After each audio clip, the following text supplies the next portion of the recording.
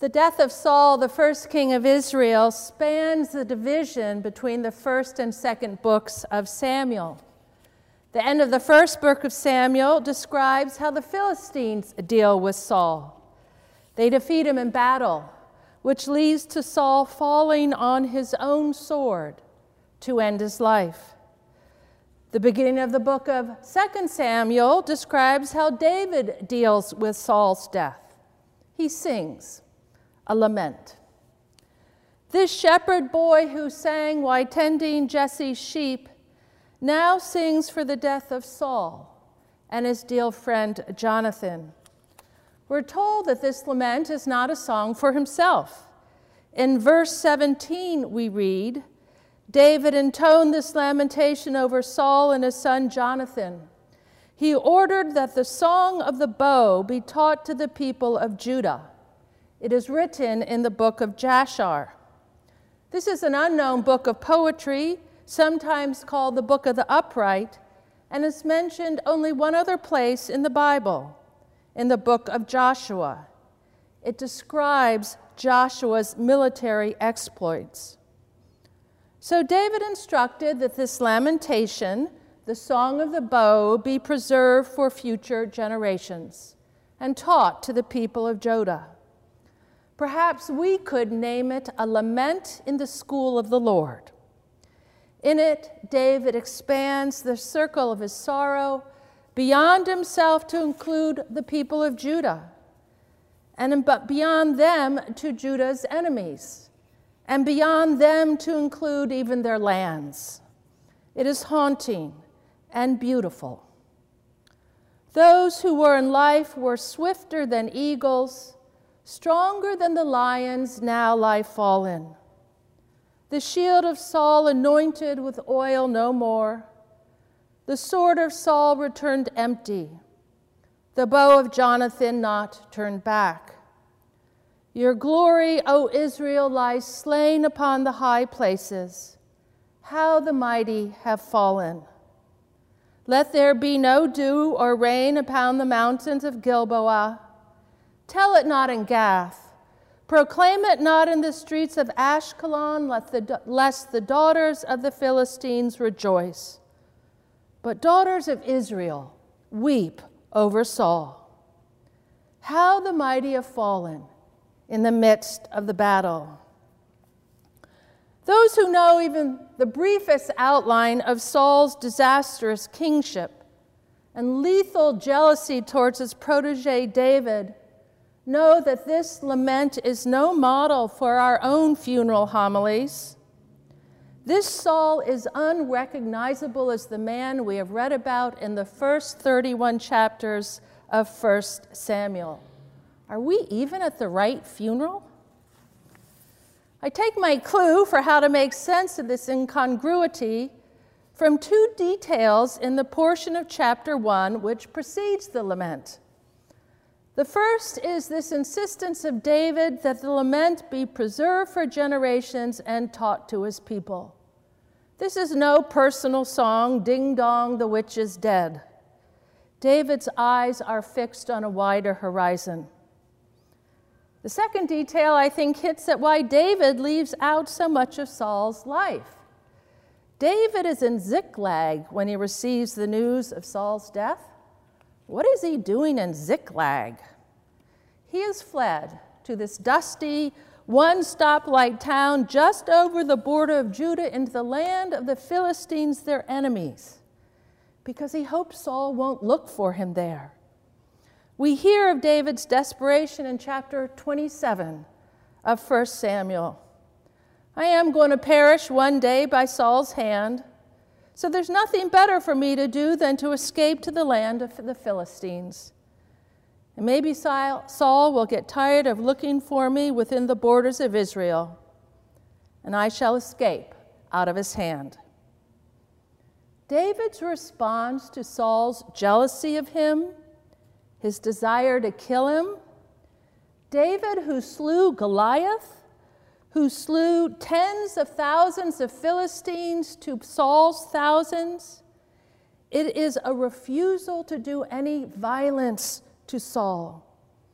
David will protect himself only by dodging and running from Saul, even to Ziklag, but not by violence. Even when he has a chance, he refuses. You remember that when Saul walked unarmed into the cave where David and his men are hiding, not only does David not kill him, he bows to the ground and prays, "May the Lord avenge me, but I shall not take your life." As in his life, so in his lament. David will do no violence to Saul, either with sword or song. For Saul is the Lord's anointed. He is God's choice, God's instrument of God's purposes. So what are we to learn? David understands how God's purposes are carried out through God's chosen and, yes, flawed vessels. Like the morning light which inches along the cracked and warped floorboards of our homes, so too God's purposes through human history, using even somehow our sin and disobedience. "My ways are not your ways," says the Lord. And so David will not force his ways on the Lord's anointed. If he is to become king, and he will, it will only be through God's ways, not his own. And so on the news of Saul and Jonathan's death, he sings and preserves for us also to sing his song of the bow. It is a lament to this reality, which is as certain as God's purposes. The mighty will fall, even the glory of Israel. All of them, all of us. How do the mighty fall? The story of Saul counts the ways: jealousy, impatience with God, an unwillingness to listen to God, disobedience, and on and on. David is a better king than Saul. Unlike Saul, he listens to God. But David too will stumble, as do all the kings that come after him. How the mighty are fallen. But we are not to rejoice in their downfall or rejoice in their wrongs, for this is not God's ways among God's people. For we too will fall, or at least stumble, and this too God will use for his purposes. This is worth preserving for generations.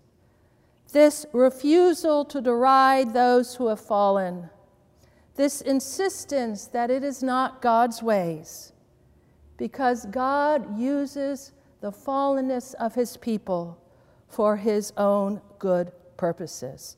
How we should sing of this, especially in these strange times with our base political and even ecclesial discourse. This canticle is not in our hymnals or books of common prayer or BAS, but it has been sung for generations as David hoped. A Latin motet in the 14th century, an oratorio by Handel for the funeral of Queen Caroline. It was included in the most popular book of psalms and hymns in early New England. The anthem, "The Beauty of Israel is Slain, How Are the Mighty Fallen," became a favorite text, a hit, you might say, in 18th century New England. Maybe we can work on a revival. Your glory, O Israel, lies slain upon your high places. How the mighty have fallen. We need not do violence to those who have fallen, even our enemies, with weapons or words, trumpet or tongue. David teaches us where in God's hands, through God's ways, it all leads. Across the cracked and warped floorboards of David's own house, his sad lineage, God worked his purposes. Jesus will stumble, literally stumble as he carries his cross.